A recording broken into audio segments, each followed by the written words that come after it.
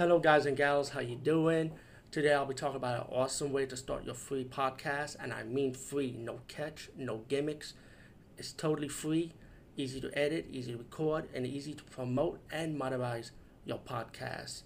It's called Anchor.fm, and I highly recommend you, guys and gals, check it out and start your own podcast and let your voice be heard. And also, don't forget to listen to Wild Dog Podcast and tell them that I sent you and that you hear it from me. So you get more people to join Anchor.fm. You will not be disappointed because they will also put your podcast in other platforms and then make it very, very much easier for you. Have a great day, everybody.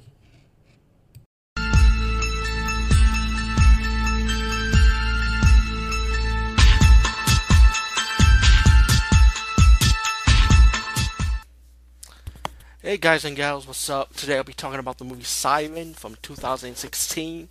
And this is a movie that was based on a short segment from the horror movie Anthology VHS Part 1. And it was definitely one of my most favorite segments from the anthology. Matter of fact, I like all the segments in that first movie.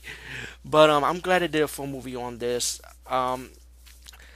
You see, like in the beginning about that guy in the cowboy hat, how he's went inside a church and the cultists look like they released a demon, and the cowboy used like this binding ankle bracelet to suppress the succubus.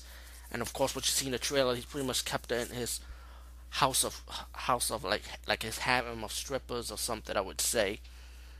So anyway, meanwhile, you get these young men celebrating their friend's bachelorette party. Some guy telling them they'll take them somewhere better. What you see in the trailers, you pretty much know everything. I think the trailer showed the whole fucking movie, to be honest with you. A little rant on that part. It was kind of weird. But anyway, the guy saw the siren or the succubus, and she used her siren voice to give him his sexual desires and stuff. And then he realized there was a lock on the door. He asked his friend to help him free her. And when he freed a woman, he realized she's more than what to be expected for, you know. So they have to be on the run.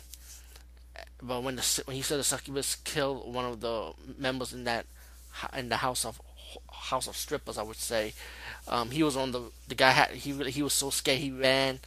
Him and his friends drove off, but the succubus caught up with him and killed one of their friends, while the cowboy and his this thug guy, the big fat thug dude, goes with him, going on the hunt, trying to get the guy so he gets the succubus back into his house of strippers. I'm going to say house of strippers because that's all you see, strippers and weird sex shows, pretty much. Anyway, while the succubus is following the guy that she likes, the one that freed him. Meanwhile, one of his friends got captured by the cowboy guy, and they tortured him.